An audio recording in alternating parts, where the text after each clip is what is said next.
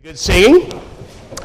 We continue our study in Isaiah chapter 42. If you have a Bible and you'd like to turn there with me, we'll be considering today finding Christ's strength, looking particularly at this connection between the gentle, tender ministry of Christ and his great victory in the earth, and especially, of course, in his people as our Redeemer. Let's read together from the prophet Isaiah chapter 42. I'll read to you starting in verse 1.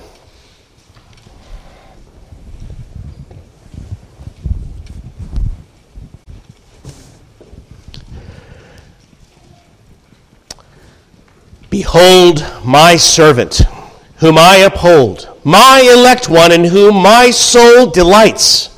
I have put my spirit upon him. He will bring forth justice to the Gentiles. He will not cry out, nor raise his voice, nor cause his voice to be heard in the street. A bruised reed he will not break, and smoking flax he will not quench. He will bring forth justice for truth. He will not fail, nor be discouraged, till he has established justice in the earth, and the coastlands shall wait for his law. Thus says God the Lord, who created the heavens and stretched them out, who spread forth the earth and that which comes from it, who gives breath to the people on it, and the spirit to those who walk on it. I, the Lord, have called you in righteousness, and will hold your hand. I will keep you and give you as a covenant to the people, as a light to the Gentiles, to open blind eyes, to bring out prisoners from prison, to those who sit in darkness from the prison house. I am the Lord, that is my name, and my glory I will not give to another, nor my praise to carved images. Amen. Let us pray once more briefly as we come to this word. Our glorious God, whom we desire to follow and to serve with all of our hearts, and into whose image you are conforming us. You have sent your beloved Son into the world not to be served, but to serve, and to give his life as a ransom for many. Even as we read of this servant in whom your soul delights, we pray that you would now bless us as we do behold him. Activate your word in our lives by your gracious Spirit. Grant us fruitful and satisfying ministries. Give us passion and perseverance in our work, and may there be more and more victory in us, the weak but hopeful servants of so gracious a Lord. In Jesus' name we pray. Amen. The beauty of the Christian life is that in our weakness, a power that is beyond our deepest hope becomes known to us. Even as the Lord said, my power is made perfect in weakness. God is always calling the Moses, who can't speak as he ought, the Gideon, who's full of fear and hiding, the geriatric Abraham and Sarah, who have no earthly hope of bearing a child, the young, sensitive Jeremiah, who is sent to minister in the most difficult and discouraging circumstances. Indeed, the Lord has even given a thorn to his servant Paul. And why? Because, you see, if dependence is necessary, weakness is an advantage. If dependence is necessary, weakness is an advantage. So he calls and uses and blesses the weak. We should not be surprised to find that God's power is made perfect in our weakness. The Lord himself did some of his best work, of course, suffering and dying upon the cross. Though crucified in weakness, he now lives in power. And he told his disciples that in everything that matters, without me, you can do nothing. And this is a very practical matter. The pioneer missionary to China, Robert Morrison, was once asked, do you really expect to make an impact on that great land? No, sir, Morrison replied, but I expect God to. Hudson Taylor followed in Morrison's footsteps and later reflected that all God's giants have been weak men who did great things for God because they reckoned on God being with them. That's it. God delights to be with, to bless his weak, inadequate people. And today we'll be considering the practical matter of how the weak can be made strong in the strength of the Lord. Well, here we are again in the 42nd chapter of Isaiah, the first of Isaiah's 4 servant songs, so-called. We're introduced to the servant of the Lord here who is anointed with God's Spirit to bring forth righteousness and salvation to the world. And we are everywhere reminded, of course, in the New Testament that these prophecies are fulfilled in the coming of the Messiah, our Lord Jesus. Now, the Jewish people indeed were expecting the Messiah who would bring forth righteousness in the earth, and that the coastlands would wait for his law. They expected him to bring justice by military force. When Matthew quotes this passage, Jesus had been demonstrating God's astonishing power, yes, not in military victory, but by forgiving sins, by healing the needy. Jesus had just asked that his mighty miracles might not be made known abroad, and when the Pharisees sought to kill Jesus, he just quietly withdrew. This was not at all what they were expecting. But Matthew quotes this passage at that point to demonstrate that the Messiah was doing exactly what God had declared he would do through his prophets. That the Messiah would be tender and triumphant. That he would be gentle with the weak and victorious in the earth. 2 weeks ago, we considered the meaning of this picture of the bruised reed, as we are compared to something that is both weak and wounded, like a bruised reed. Last week, we considered what it meant that we were like smoking wicks, dim lights that flicker as well as smoke. But in both of these cases, we saw that the Redeemer is the hope of the poor and needy and is appointed to rescue such. Now, in this study, I've been presenting some of the greatest ideas from a man named Richard Sibbes in his devotional classic called The Bruised Reed. Try to do this every summer while people are in and out on vacation. These were sermons that he had published, as he said on the title page of his book, at the request of and for the benefit, for the help of, weak Christians. And that's been our special interest in this passage and study. And so if you're going on vacation and you're picking up something to read and you want to learn more than I can teach you, just pick up a copy of The Bruised Reed from Ligonier.com or your favorite Christian bookstore. I'm covering about 3 chapters a week, and I'll be on chapter 10 next week, considering what this means about Christ's victory among the nations. This week, I'd like to handle the important practical matter relating to our weakness and Christ's power. Now, I also showed you before, by way of review, in this poetry, that in verses 3 and 4, what we lack, Christ has. We are bruised, but he will not fail. Same word in the original. We are smoking or failing, but he will not be discouraged. That's what it is. Same word. Our victory is in him. What we'd like to consider today is, how does this work out? What is this connection, the unspoken connection here between the tenderness of Christ's dealings and the power and victory that he brings? What are we to understand in this beautiful description of our Savior, who's gentle to the weak and great in victory? How can we find the Lord's help and strength in our weakness? And what does he expect us to do? Is this practical? And this is a pressing question, of course, for so many of us that are overwhelmed, maybe in trying to serve the Lord or others in a difficult situation, or to maintain Christian principles amid much opposition at work, or parenting children with difficulty, or surmounting your fears as we seek to bear witness to Christ, or loving others that are very hard to love, or overcoming besetting sins. What we need to know is, how can we have this victory in our weakness? We often rightly think that the Lord is asking of us more than we are able to do. Rightly, I say.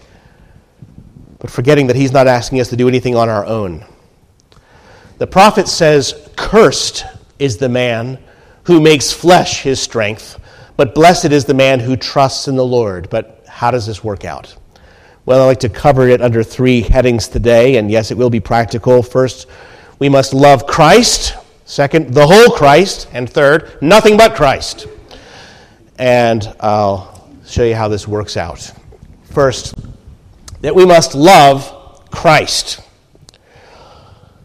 Brothers and sisters, why do we have this beautiful poetry, this sublime statement of our Lord here described in Isaiah 42? Why this song of poetry of our great and gracious Lord? Obviously, it is to draw out our hearts to him and to turn our eyes upon him. It begins, "Behold my servant," God says, "my elect one in whom my soul delights." And clearly we're to read this description and we are to love him also. And we're to say, what a beautiful, gracious, majestic Lord. Hallelujah, what a Savior.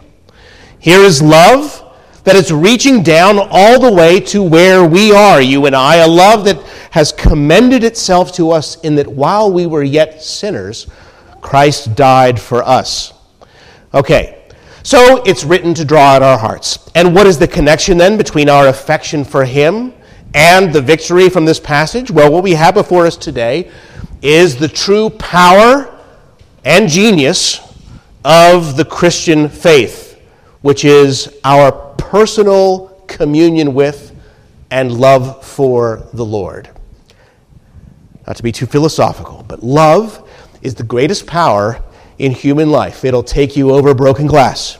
The greatest motivator, the greatest transformer of life. And Christ would have all of our heart.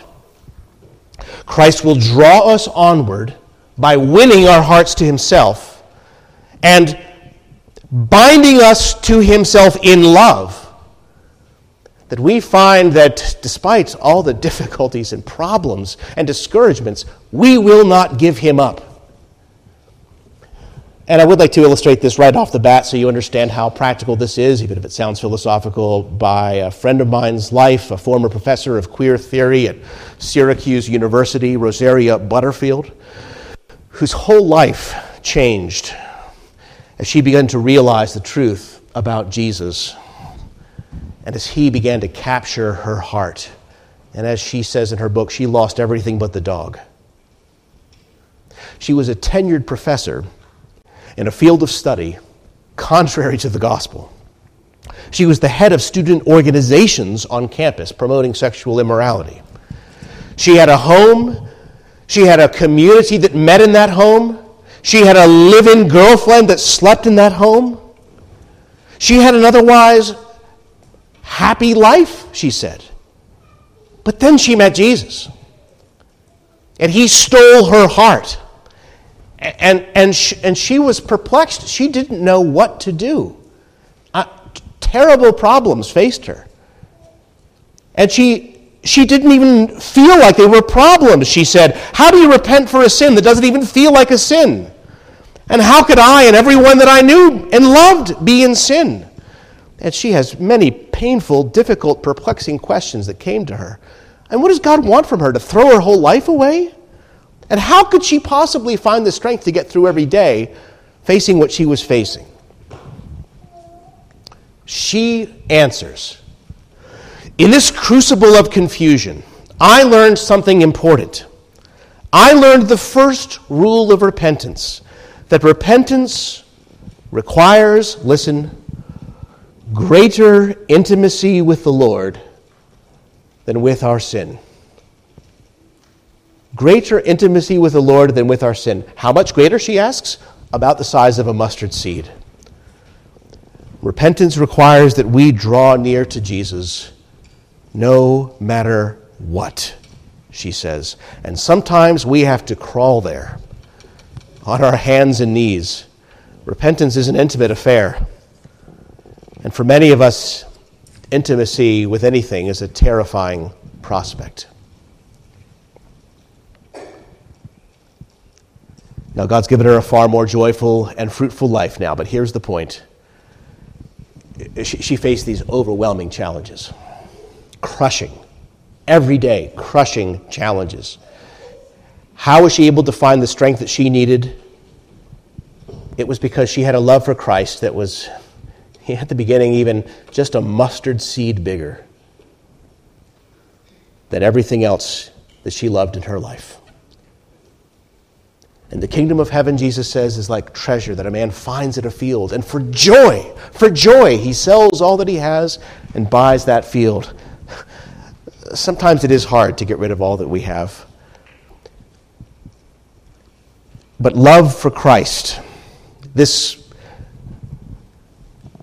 love for Christ that is greater than everything else, is the hope and power that we experience. To the extent that this personal, powerful element is present when you're walking in the love of the Lord, when things are going well, you know you're not tempted in things. You have victory. It's not a problem to speak of Christ. To the extent that Jesus himself recedes into the background, your religion becomes less Christian and more like the other religions of the world, Buddhism, Hinduism, Islam, religions that have a system of doctrine and moral commitments, but do not offer and do not totally depend on a personal, loving communion with God, the God who has come among men to make himself a man precisely that he might be accursed for us and that we might delight to know him and love him as our Savior and our King. Sibbes puts it this way: the first conclusion to draw from this connection of this part of the verse, is that Christ is mild in the way that we have seen, so that he may then set up his government in those whom he is so gentle and tender over. He pardons us in this way so as to be obeyed as a king, and he takes us to be his spouse so as to be obeyed as a husband. Christ rules us by a spirit of love, from a sense of his love, whereby his commandments become easy to us. He leads us by a free spirit, a spirit of liberty. His subjects are volunteers. The constraint that he lays upon his subjects is that of love. He draws us sweetly with cords of love.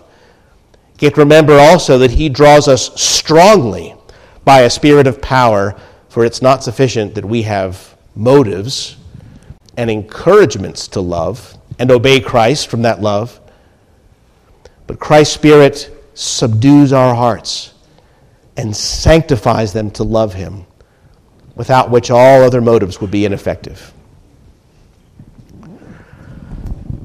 My first point is the most important, but also the most practical. There are so many motives and powers in the Christian life, but this is the supreme one. Here is the one that must be the root of everything. Our religion must be at heart a religion of love. It's the first principle, the soul, the center, the engine that makes everything else go. Those who have experienced and felt God's love in Christ, those who have known this delight of the living Lord, are changed by that love, by degrees, from being the sinful, self-centered people that we are by nature, into those whose greatest ambition is to love God with all that is in them and others in his name. And every other virtue and every other duty is reduced to this. We don't just need more willpower. We need to behold the Lord's servant in his beauty and glory, a love that will empower us as the strongest of motives and draw us forward. I've told you before about my brother-in-law's pastoral counseling experience. He says time and again, he's sitting there with two people who are fighting about this and arguing about that, and he can see just at root, it's just a lack of love. That without love, well, he might be able to broker some agreement, but there will be no coming together. Some homework might help them, but it won't fix the real problem. But when you have even a little love, then there's hope that other things are going to be pushed out of the way. And we need to be mastered by the love of God in Christ. We need to gaze at this portrait of him in Isaiah 42 until we understand that love is the great enlarger of human life. It's the great engine of power and change without which it doesn't matter how much Bible study you have or prayer or accountability or counseling. It might help a little, but it won't be enough without love for Christ. Point one. Jacob loved Rachel. And he worked 7 years to marry that woman, and then, of course, 7 more afterward. But we read it was just like a few days because he loved her so much. And when we read a passage like this, we need to delight in the Savior and recognize the great power of love. We need to behold God's servant and delight in him as well. And that's why so many years before, this beautiful poetry is given so that we could expect not only a helper and a Savior, but a gracious, beautiful, desirable Savior. Just a few verses before this passage is quoted in the Gospel of Matthew, Jesus says, "Come to me, all you who labor and are heavy laden, and I will give you rest. Take my yoke upon you and learn from me, for I am gentle and lowly in heart, and you will find rest for your souls. For my yoke is easy and my burden is light." So point one, here is the great power and engine of the Christian life. This is the connection between his tender, gracious care and his mighty victory in the earth. The power of love. We must love Christ. Secondly, the passage teaches us that we must love the whole Christ. The whole Christ. Here in our passage, the Messiah is clearly portrayed as chiefly our King and our Deliverer. He will bring forth justice for truth. He won't fail or be discouraged till he has established justice in the earth, and the coastlands shall wait for his law. Or the Lord says, "I will give you as a covenant to the people, as a light to the Gentiles, to open the blind eyes, to bring out the prisoners in prison, those who sit in the darkness," and so forth. Jesus is chiefly portrayed here as a king. And this is very important, especially, I think, in our American tendency that we think of Jesus, that we look to Jesus as a teacher and as a forgiver, one who doesn't want us to sin, but forgives us if we do. And when people seek him, it's because, "Oh, Lord, I've done it again." But if that's all who your Christ is, that Christ is far too small. This is not the whole Christ, and it's not the real Christ. The real Christ is the one to whom we look to rule and subdue our very hearts. That we submit our hearts, our hours, our choices, our lives to him to rule, however painful, however uncomfortable. And we find there's an unwillingness in ourselves. But Sibbes says, other princes can make good laws, but they can't write them on people's hearts. Nevertheless, this is Christ's prerogative. He can not only give you the law, but as a king, he can subdue your heart. Or Sibbes again, where Christ as a prophet teaches us by his Spirit, he likewise as a king subdues the heart by his Spirit to obedience to what is taught. That is the teaching which is promised by God. Not only the mind, but the heart itself is taught. What do you need most in a time of temptation, agony, of trial? You need strength of heart. And this is the very thing that he is appointed to give us. Augustine in his Confessions perfectly captured the prayer that we need to pray. "O Lord, command what you will, but grant what you command." Command what you will, but grant what you command. We have a king who is not only able to teach you what's right and to forgive you when you sin, but can conquer and subdue and rule in your heart? Do you go to him for that? Do you seek him for that? And sometimes you have to wrestle in prayer, just like Jacob was wounded and weakened in his wrestling with the Lord, but he would not give up until he had received the blessing. And sometimes we have to wrestle in prayer until our willingness, our desires are conformed to his, and we find his power over our temptations. He is not just a prophet who teaches or a priest that takes away our sins. He's a mighty king appointed by God to rule and subdue us and to lead us. Most assuredly, I say to you, whoever commits sin is a slave to sin, he says. But if the Son sets you free, you shall be free indeed. Are you looking to him as the one who is able to set you free? Or is it just, Lord, I know you taught me to do good and I've done bad again? Some wicked people do not look to Christ as king. They just want him as priest, as the one who would forgive them and be gentle in our weakness, but not deliver us from it. And if we sin, well, he's a great priest to take away our sins. He'll forgive us. That's his job, they think.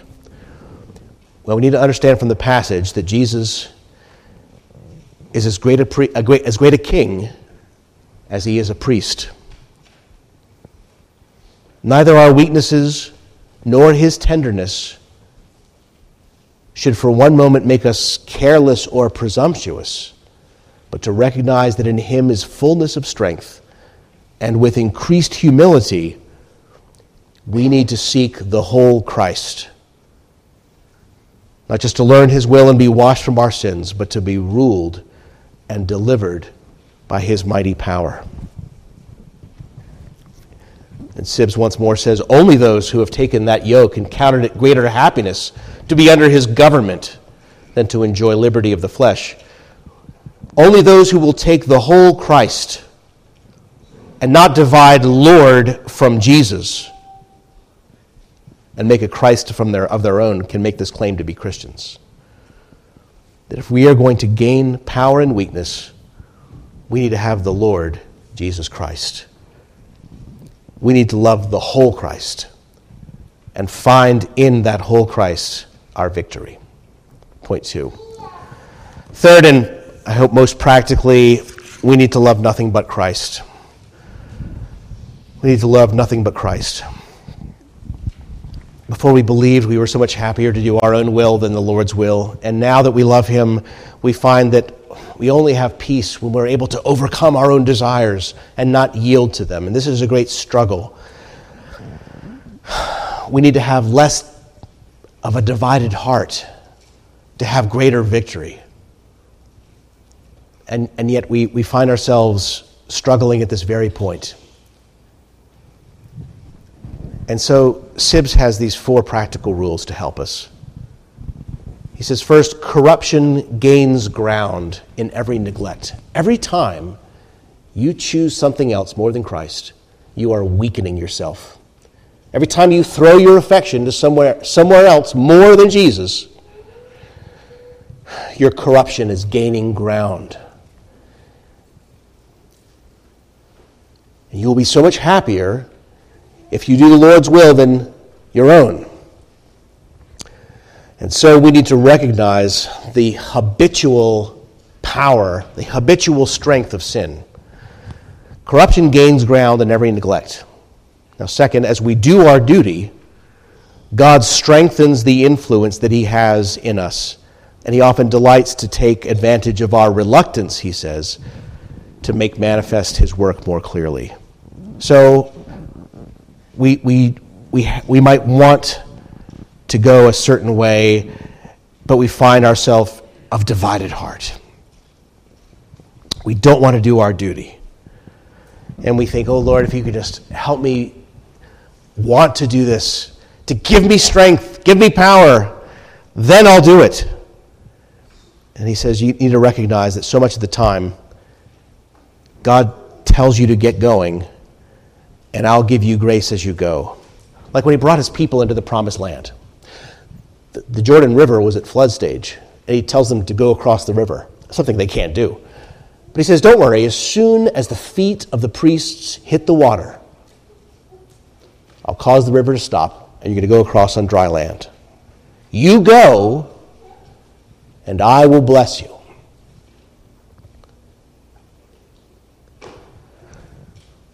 So often we want to have all the conviction and strength and resolve that we need ahead of time, but that's not usually God's way.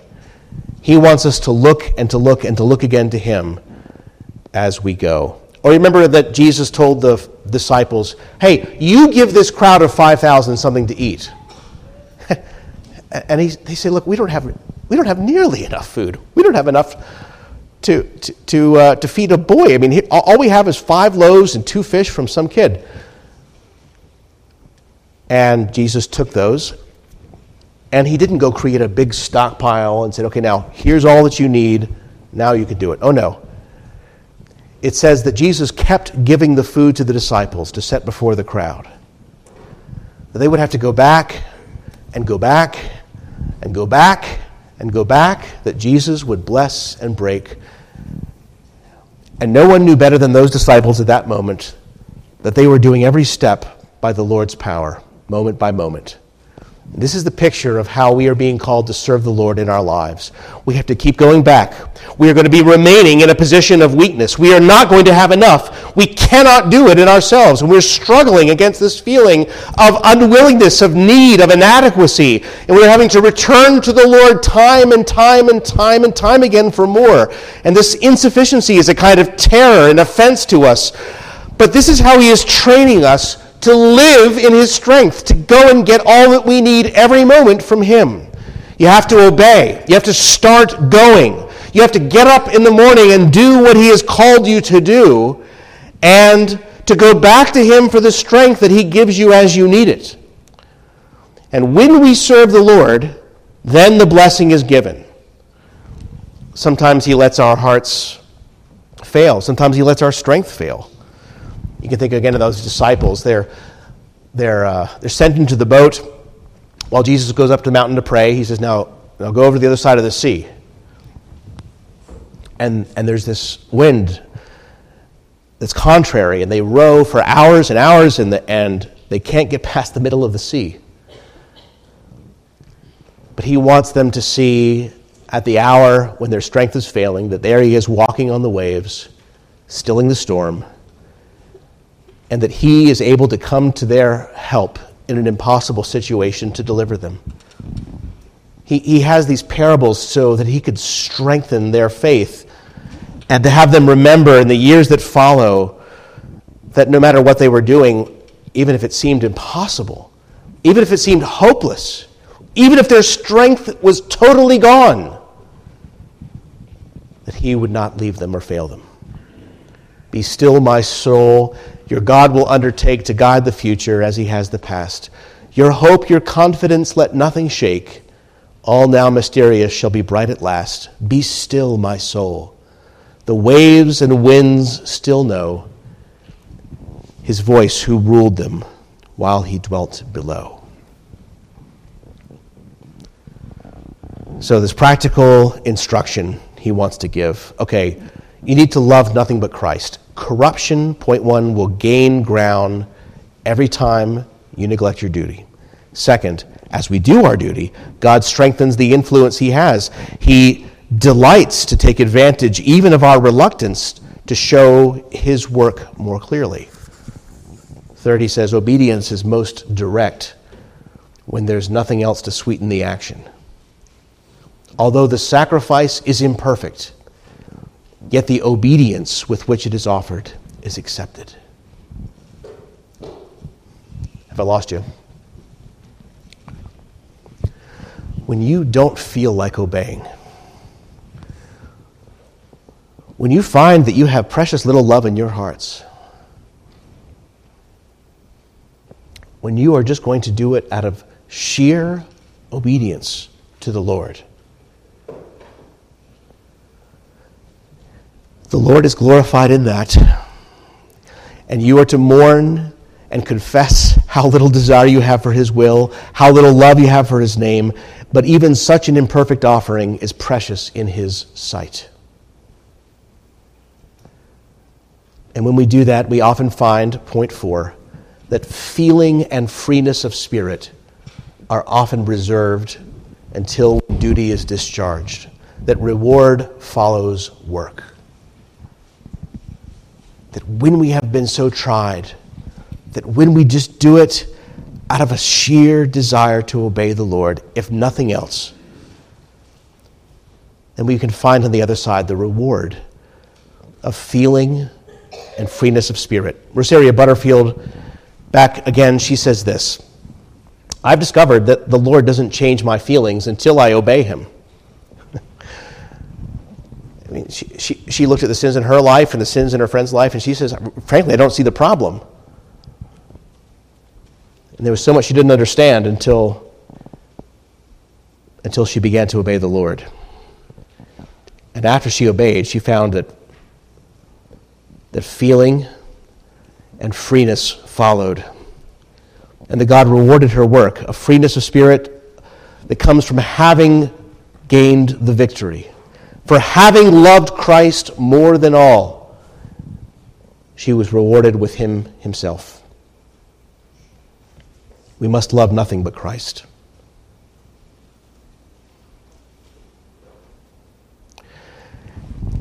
And all the other things that we do in life which are good, right? All the other motives, all the other helps, all these things will only help us ultimately insofar as we have love for Christ, the whole Christ, and nothing but Christ. That is the heart of the matter. This beautiful picture in Isaiah 42 is given to us to draw in our hearts, to make us willing, joyful servants, that we might gladly participate in his victory. Now, in conclusion, would like us to consider what we're about to do here at the Lord's table. When we come to the Lord's table, we're often looking at ourselves. And I encourage you to do that week after week, as we should.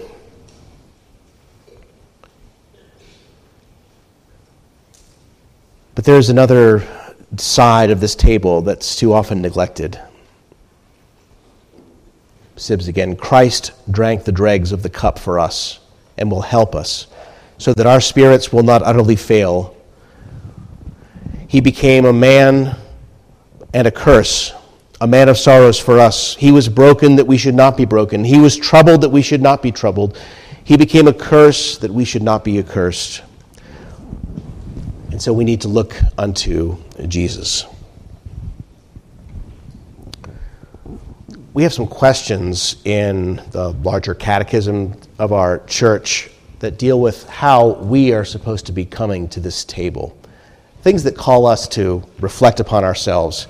How should we come to this Lord's table?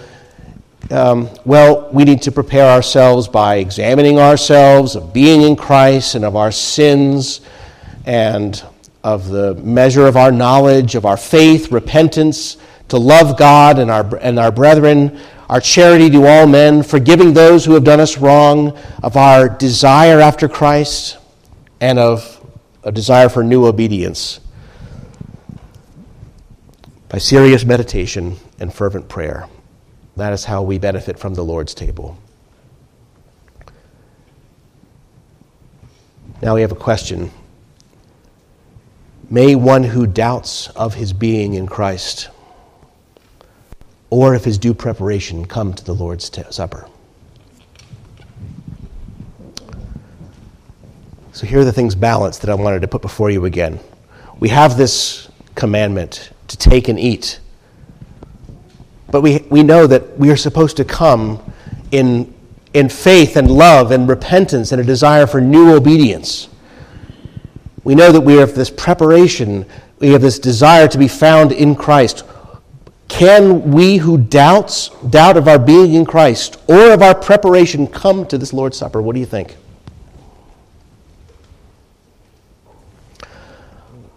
A lot of your answer will depend on which way you're looking.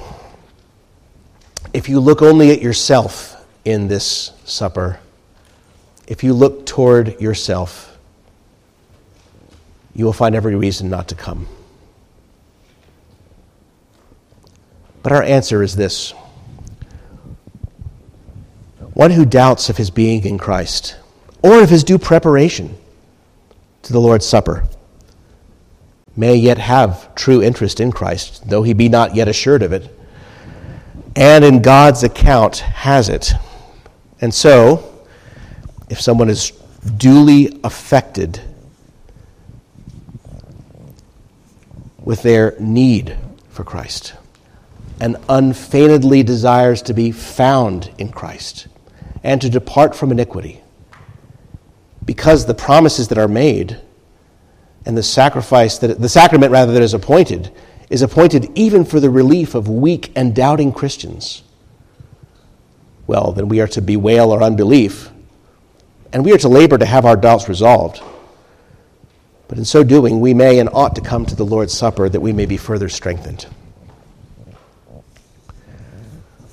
It's not a table that we might come to presume in an ignorant or scandalous way, but it's a table that's appointed for the weak, for the relief even of weak and doubting Christians, that we might come to the table and be assured of his good purpose, of his promise.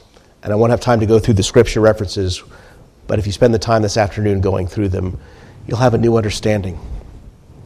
Christ in this table has come to accommodate himself to our weakness, to give us these tokens and pledges of his covenant, that even if we are not faithful, he is faithful.